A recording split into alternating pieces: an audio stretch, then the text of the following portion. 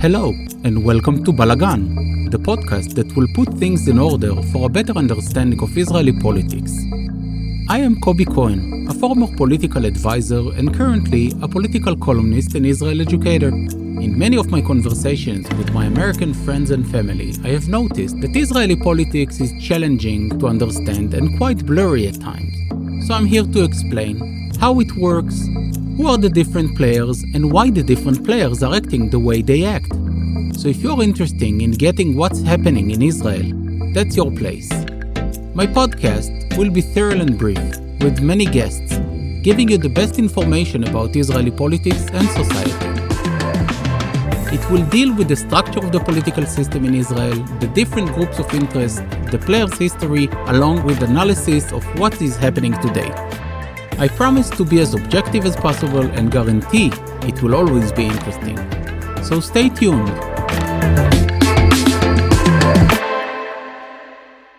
Once every couple of years comes a new kid to the playground of Israeli politics. A small party, which at many times nobody takes seriously at first, becomes the election surprise and usually has the power to make an impact on shaping the new government. At most times, that party also vanishes after one or two elections. Dash in 1977, Shinui between 1999 to 2003, and Gil, Hagimlaim, the veterans, between 2006 to 2009. Those parties usually enjoy the support of many left-wingers who are also disappointed with the system and looking for something new and clean without understanding the political game. In the upcoming election, we have many new players, but only one is based on the Balfour rallies, Democratic. My guest today is Eran Etzion, democracy and public policy entrepreneur and candidate in Israel's newly established Democratic Party primaries. Formerly a senior diplomat and strategist who served as deputy head of Israel's National Security Council and head of policy planning in the Ministry of Foreign Affairs. And Eran, thank you very much for joining me today. I'm really excited to have you here. Thank you. It's a pleasure to be here. Thanks. So tell me, Eran, what is the Democratic Party? Well, it's actually not what you said it was in your opening statement. Okay. The better analogies actually exist in Europe. What do I mean by this? There are two major parties in Europe, one in Italy and one in Spain, that are to a certain extent an inspiration for us in the sense of having grown from mass political anti-corruption protests in the streets of major cities, both in Spain and in Italy, and in what one might call a pretty speedy process of a short number of years, became political parties that at first were very successful in the municipal arena and then went into the parliament and government. The Italian party is called Five Stars, and it, for the last year or two, has been actually the largest party in Italy and the governing party in the coalition. And in Spain, it is called Podemos, which is Spanish for we can. And they are now the third largest party in Spain, and they're part of the coalition. So, as I'm sure our listeners know, Israel in the last 6 to 8 months has undergone the largest ever anti-corruption mass protest in our history. You called it the Balfour protest. It is essentially an anti-Netanyahu and an anti-corruption protest that I'm honored to be a part of, and I have been a part of for the last 4 years, actually, beginning from a very small circle of persistent protesters in Petah Tikva. In Goren Square. Yes, opposite the Attorney General's apartment, Avichai Mendelblit. Then going through the so-called Rothschild protests in Tel Aviv and Habima Square, and all the way to Balfour and the bridges and squares that we have seen, the so-called Black Flag protests in the last 6 months. So it's been a very lengthy process that took a very critical turn with the arrest of one of the key figures in the protests approximately 6 months ago, Amir Haskel, who is a retired Air Force pilot and commander. And the political point here is simple. There is a huge crowd of Israelis that has been politically awakened something that we haven't seen since 2011. And we never saw in terms of the persistence of these protests, because in 2011, we had probably a similar number of crowds, but it only lasted for about a month or two. Here, the numbers are big, the locations are multiple across the country, and most importantly, it has persisted for, again, more than half a year, which is amazing and very un-Israeli, if I may say so. We're not usually too persistent in those kinds of political actions. So what we are actually doing in the Democratic Party is trying to leverage these mass protests in a similar way to what Podemos and Five Stars did in their respective countries. This is not to say that we want to replace what is going on in Balfour in the bridges and squares. We still go there every week or even more. But we believe that the next step, the next phase for the protests needs to be entering into Israel's parliament, the Knesset, and into the government. While we don't have too much time, we only began our campaign essentially 2 weeks ago. We are already seeing some very positive responses or reactions, especially from those very crowds of activists that are part of the protests.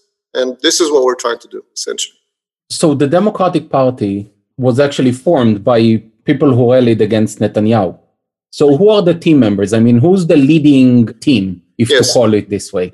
It was formed not by myself, but by an interesting academician, a professor of mathematics and biology, who has been studying, among other things, distributed networks, sophisticated blockchain-type distributed ownership of networks. And he was part of the protests, and he came to the conclusion a few months ago that, as I said before, the next phase for the protests needs to be the formation of a political party that, in his words, will essentially be handed over to those youngsters and elders who are protesting and will be a platform for them to continue their activism in the main arena of the parliament and the government. So he went about this project at the very beginning on his own, and very quickly a small number of people had joined him. I was one of them. And he wrote a constitution, a party constitution, which can be read on our website amongst all other documents pertaining to the party, because one of the main principles that we are very strict about is the principle of transparency and accountability. So you can see and read the constitution and the party internal protocols and mechanisms and institutions and so on. And he was joined also by some of his fellow scientists, Dr. Orna Berry, who was the chief scientist of the government for many years, and has now actually submitted just a few weeks ago a very bold and historically important national AI multi-year plan for the government. He was also joined by Professor Ruth Arnon, who invented the Copaxone, which is Teva's very famous medicine, drug, and by Wahid El-Hozail, who's a Bedouin retired officer who served on the Gaza front. I think he won a medal for courage. True, right? In a famous terror incident that he helped defend against, many years ago. And Ghadir Hani, who's also a Bedouin activist, originally from northern part of Israel, but has been active for many years also in the Negev, in the south. And by Meli Polishuk, who is a former member of Knesset, actually of the Shinui party that you mentioned in your opening remarks. And Avi Cohen, who's a veteran activist for direct and participatory democracy. And I hope I'm not forgetting anyone. This was the first group that came together in order to support and build this project. Very quickly, we were joined by dozens of enthusiast activists, mainly from the ranks of the Balfour protest. 2 weeks ago, we opened the party registration. We already have thousands of registered members who are paying members also. And this is a pretty remarkable achievement because, as we'll probably discuss that, there's a huge amount of mistrust vis-a-vis the political system and political parties, and the fact that these relatively large numbers have already voted kind of a vote of trust in this new platform by enlisting and registering and paying is pretty impressive. And we already have approximately 30 candidates for the primaries that we announced just a couple of days ago. In what it seems now, it's going to be the only primaries that's going to happen in any party this year, because the Labour Party hardly exists. And the Likud party announced last week that they're not going to have primaries, and also Meretz, which was also a party that was having primaries. It's a sad testament to the state of Israeli democracy that has been rapidly deteriorating, and the level of internal democracy in parties actually plummeted from a situation in which many, if not most parties, felt compelled to have some sort of internal democracy. Right now, as you just said, we will probably be the only ones that will conduct primaries. But on the other hand, talking about primaries, the Likud kept on bringing us surprises like Miki Zohar, Oren Chazan, Osnat Mark, all sorts of MKs that were trying to shine in not such a positive way. So maybe, primaries are not always the best way. But I want to ask you, you're basing yourself on the people, right? Mm-hmm. And technically you're trying to do crowdfunding for your campaign, or how is it going to work? I mean, most parties have budgets. They have the support of course, the Knesset from a law, but also they have big beneficiaries, like Yair Lapid, before he joined the politics with Yesh Atid, he had a strong economical background, some of the high-tech tycoons and... Yes. Let me perhaps take half a step back and describe the kind of democracy that we are actually proposing, which is unlike any other Israeli party and has some similarities to the two parties that I mentioned, Podemos and Five Stars in Italy and Spain. Essentially, the whole premise of the party is as follows. Democracy is in decay, internal democracy within parties, as we said, in Israel, but not only in Israel, but especially in Israel, is also on a sharp decline. And one needs to reinvent the model of a political party in a new way that will enable the citizenry, both party members, but also the wider citizenry, to reinstate their trust in this particular political party and political mechanism. In order to do that, one needs to essentially tear down the walls between the representatives and the represented, party members and representatives in the Knesset and in the government. What does it mean? It means that there is one party institution within the Democratic Party. It is the entire collective of all party registered, paying party members, okay? And we call them the sovereign. They are the sovereign within the party. And they are the ones that have the ultimate say about major party decisions. For example, if the Democratic Party will enter the Knesset in these coming elections and will negotiate on a coalition agreement, the coalition agreement will have to be submitted, and this is mandated in our party platform. The agreement will have to be submitted to all party members for a vote. Unless they approve it, it will not be approved. Why is this important? And this is a very strong now scar, a very deep scar that 1.5 million Israelis bear since the last round of election. The huge betrayal that we experienced by both Blue and White and the Labour Party and a number of other, I would almost call them criminal members of Knesset, like Orly Levy Abecasis and others, that essentially stole the votes of 1.5 million Israelis, betrayed their trust, and even though their main pledge before the elections was that they will not join a coalition governed by Netanyahu, simply jumped into his coalition and never thought twice about it, and never even thought to go back to their voters and ask for their opinion. So what we are telling now, our potential voters and members, we're telling them, listen, this horrible experience that you had, this total loss of trust that you experienced, and justifiably so because they stole your vote, this is not going to happen. Because we promise you, and this is a contract, a formal legal contract between you and us, that we will bring to you for a vote, a mandatory vote, any coalition agreement that we will sign.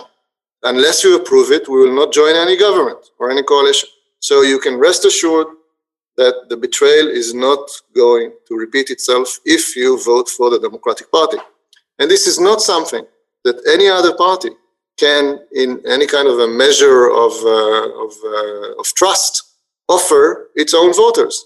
Because as we all experienced, and this is again, I cannot overemphasize how strong this sentiment is now within the Israeli constituency, we were certain that those people, like Benny Gantz, like Ashkenazi, like Peretz, like Shmuley, will not betray us because they promised and we believed them. And this was the whole point of the whole election campaign. It was all about deposing Netanyahu. And once they did it, again, it was a huge breakdown of trust. And when people are now contemplating who to vote for, this will be first and foremost on their minds. How can I be certain that my vote will not be stolen?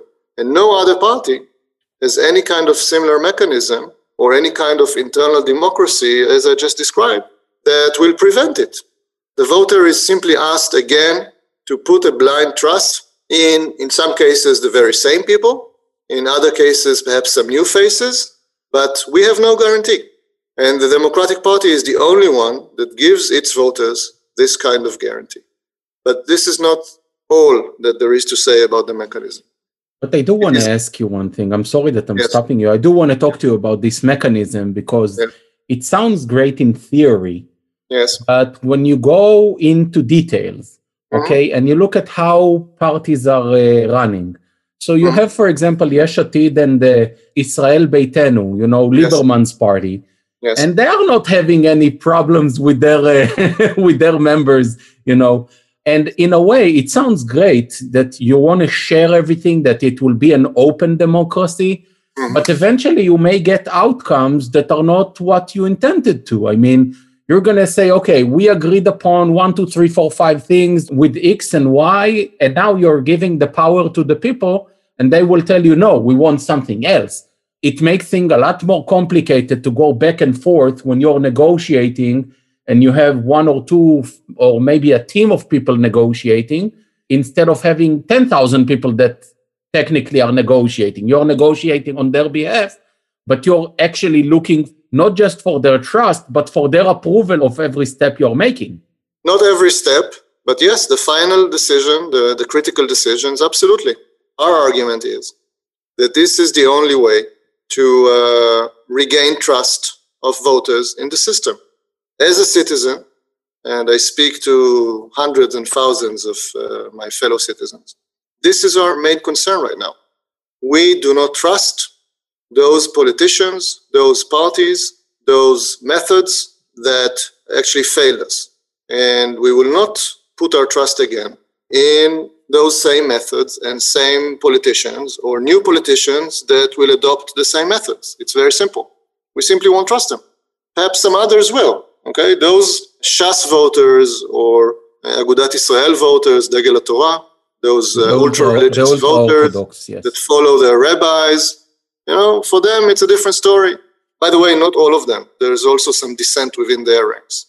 But many of them will continue to vote because, this is the kind of political culture, theological political culture that was nurtured for decades, if not more.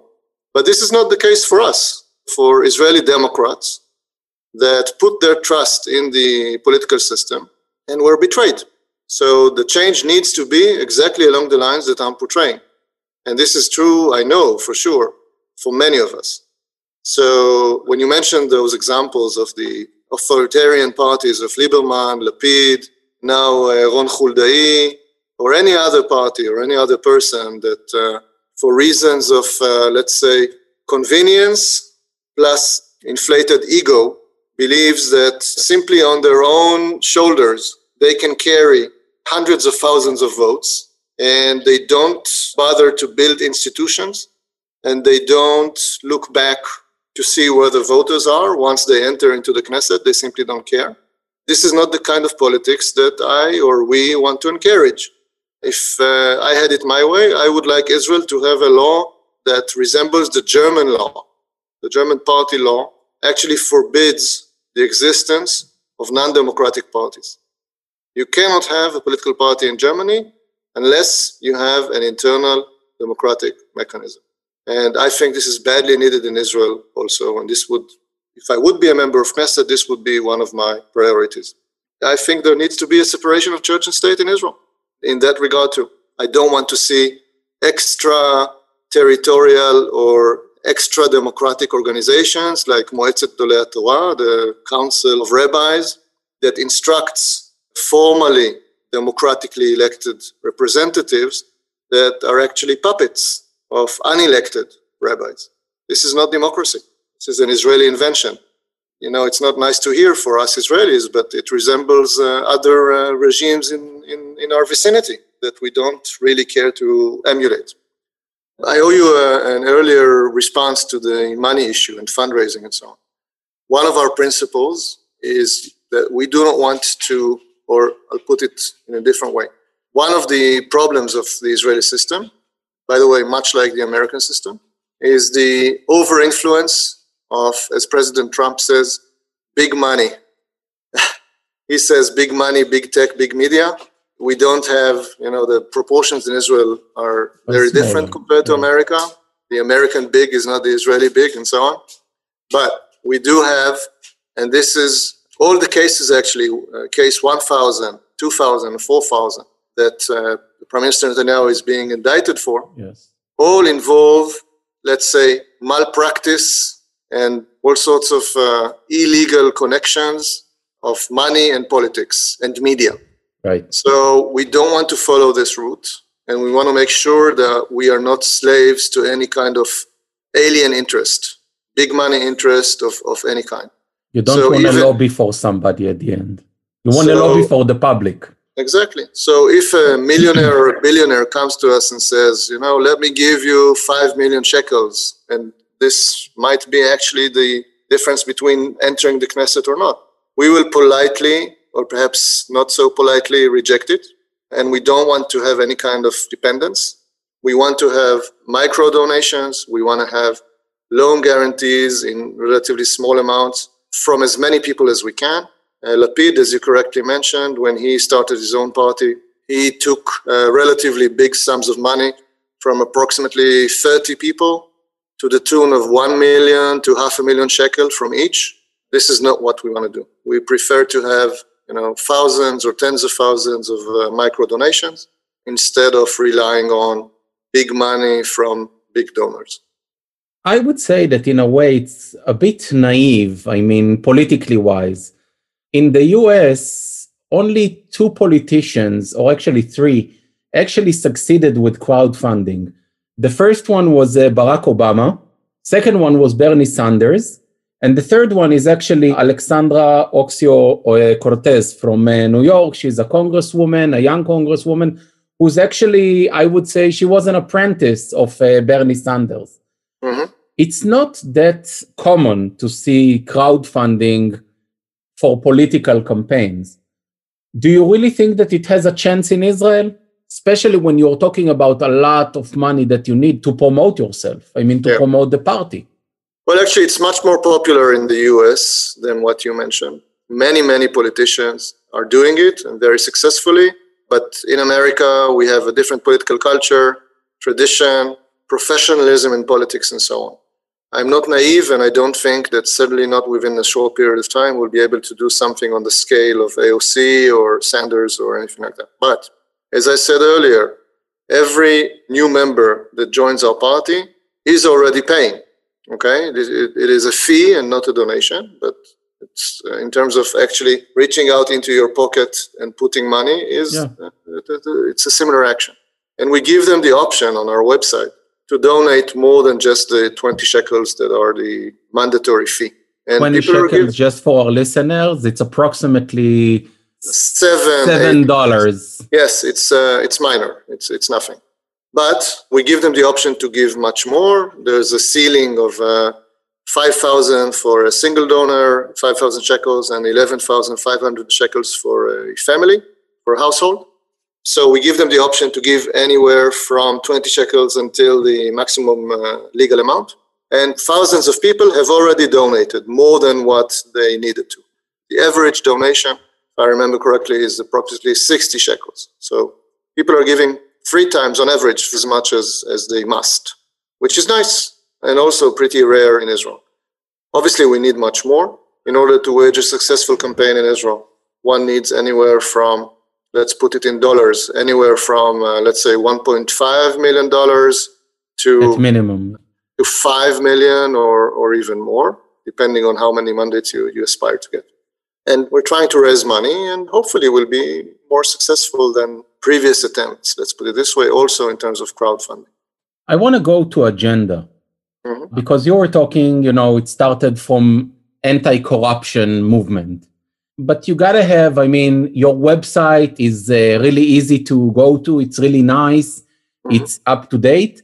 And it's actually in 2 languages. It's in Hebrew and Arabic, which is not that common for most parties in Israel. And I think it's beautiful, because we do need to remind that Arabic is an official language in the state of Israel. I would say the law is not being enforced on publication. Like so many other laws, yes. Yeah. But you got to have agenda, economic agenda, and political agenda. Talking about, we spoke about Arabic. What's your approach with the Palestinians? What's your approach with the Israeli Arabs? Are you going to collaborate? You did mention that you have 2 Bedouins in your founders list, but are you going to bring Israeli Arabs as well? Are you going to ensure women's representation? Sure. What's the agenda? So let's talk about 2 levels here. One is the level of ideology and constitution, and the other is the level of policy and representation.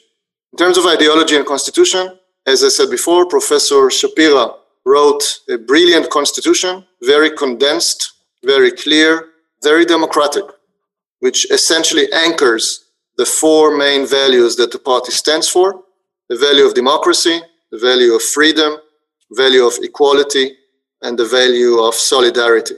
All these are the basic foundations of what we stand for, and they are stated extremely clearly in the Constitution. And this is the framework by which we operate. In other words, if somebody, either from the ranks of the members or from the ranks of candidates or prospective parliament or government members from our party, let's say, ventures a draft bill calling for the exclusion of Israeli Arabs from certain, rights in Israel. Something which unfortunately is not unthinkable in Israeli politics. But in our party, it simply cannot stand because it contradicts the party constitution and therefore cannot even be proposed, let alone discussed, let alone approved by any kind of a party institution. So we have a very stringent framework, ideological, constitutional, by which we work. That's number 1. Number 2, in terms of policy and representation. Since the whole principle of the party revolves around absolute sovereignty of the party members within the party, until we have a sovereign which has elected its representatives in free and fair elections, which we will have on the 23rd of January this month, unless and until we have this whole arrangement of thousands of people that are the sovereign and tens of elected representatives, we cannot really have the mandate to propose to the wider Israeli public any kind of specific policy suggestions or plans or bills, okay?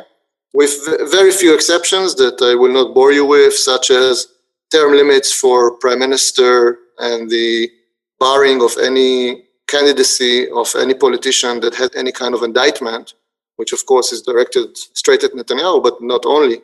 We have 3 other members of government, ministers, that are expecting indictments.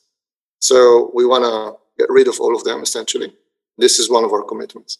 But in terms of other specific suggestions, in terms of economics, education, health, environment, and so on, all the big issues, what we're doing right now is we have teams of experts that you can also find on our website. We have some of the best people, for example, in the field of education, that have joined us freely and are contributing their time free of charge and putting together what I hope will amount to the best possible plans on reforming Israeli education, which is badly needed.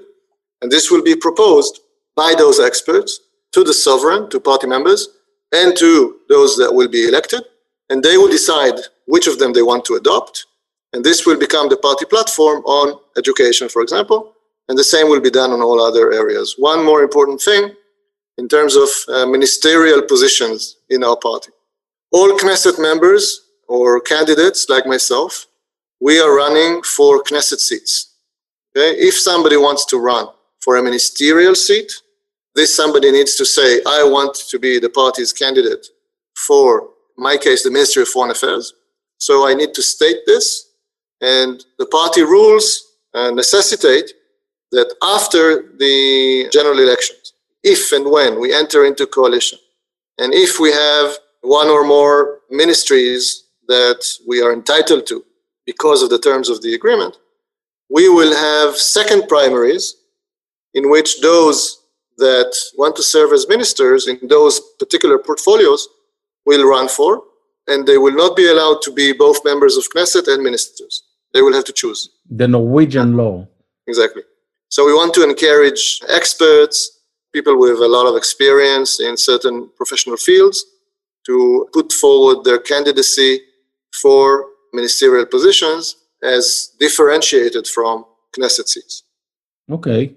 It all sounds great. I'm telling you honestly, it sounds like some sort of exactly utopia.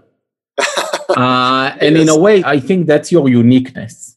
Mm-hmm. But I want to ask you, politically wise, do you think that you have enough runway for these upcoming elections? Do you think that you can make an impact? I mean, the thresholds are at 3.5% of all voters.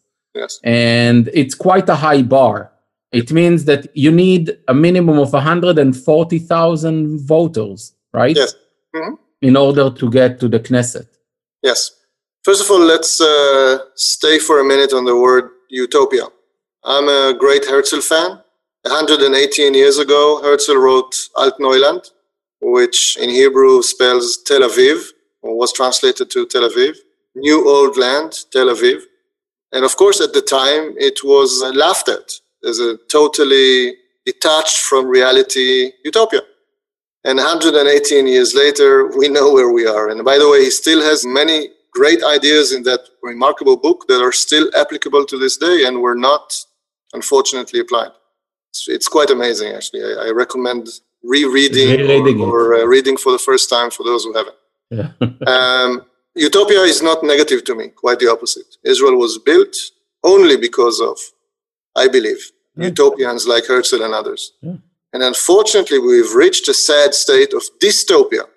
One could argue both in Israel and in the US, but we need a separate conversation about the US. Yeah. Anyway, in Israel, many of us feel that we do live in dystopian times, certainly in terms of the state of democracy and the crisis of trust between citizens and institutions and so on. So I think what Israelis are looking for perhaps is not a utopia or a grand vision, but they are looking for a restart in many, many ways. Actually, just today I went to my dentist and she told me, completely on her own initiative, when we started talking about politics, she said something like, yes, I believe that we need to restart. We need to simply have a complete evacuation or demolition of the systems that we have right now in education, in health, in communication, everywhere, and rebuild it from scratch. This is a very popular sentiment now in Israel. Of course, not everything is possible, certainly not at once, but I think our political system is completely stuck around most critical issues that need to be resolved. This is not a new phenomenon. Take, for example, our service model, military service model and civil service model that is completely outdated. We don't have time to elaborate, but it needs a complete revamping. And it's not a coincidence that successive governments have been very eager to push it aside and not deal with it, because it's a political time bomb. Yes. And this is true for just about any other big policy issues that you can imagine, from social security that has been completely depleted. And, my generation, your generation simply will not have coverage because it was completely depleted. And nobody is going to deal with it from those politicians that were part of the scam. And it's true about our natural gas reservoirs that are outrageously being exported without regard to the long-term needs of us, the Israeli citizens. And I could go on and on.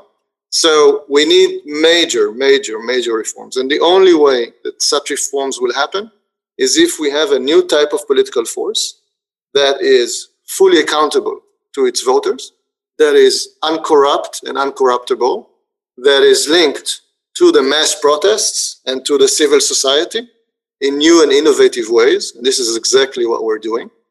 And all this must happen if change is to happen. If all we will do in this upcoming election is re-elect some politician, either an older politician or a veteran politician or a newer one, but one that will simply employ the same methods. And most of them, unfortunately, this is what they're promising, Trust me, and with me, it's going to be different. Why should we trust you? Why should we trust you? We're not going to repeat the mistake. Well, unfortunately, our time is almost up. We've been talking, and it's really fascinating to speak to you and hear about the initiative. I would like to... Sorry, I have an important point that I forgot, yes. Representation. We are fully committed, again, in our constitution, to equal representation for women.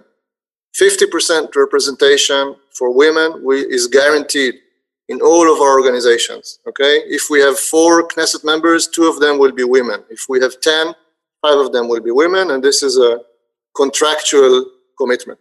In terms of the Israeli Arabs, out of the 30 candidates that we have already for the primaries, we have, I'm not sure exactly what the number is, but it's, I think, more than 5 that are Arab Israelis. Some of them extremely impressive women activists from the Bedouin community and from other communities. And this is actually pretty exciting. I don't think any party in Israeli history has had this kind of representation and activism from the Arab citizenry as we are seeing right now.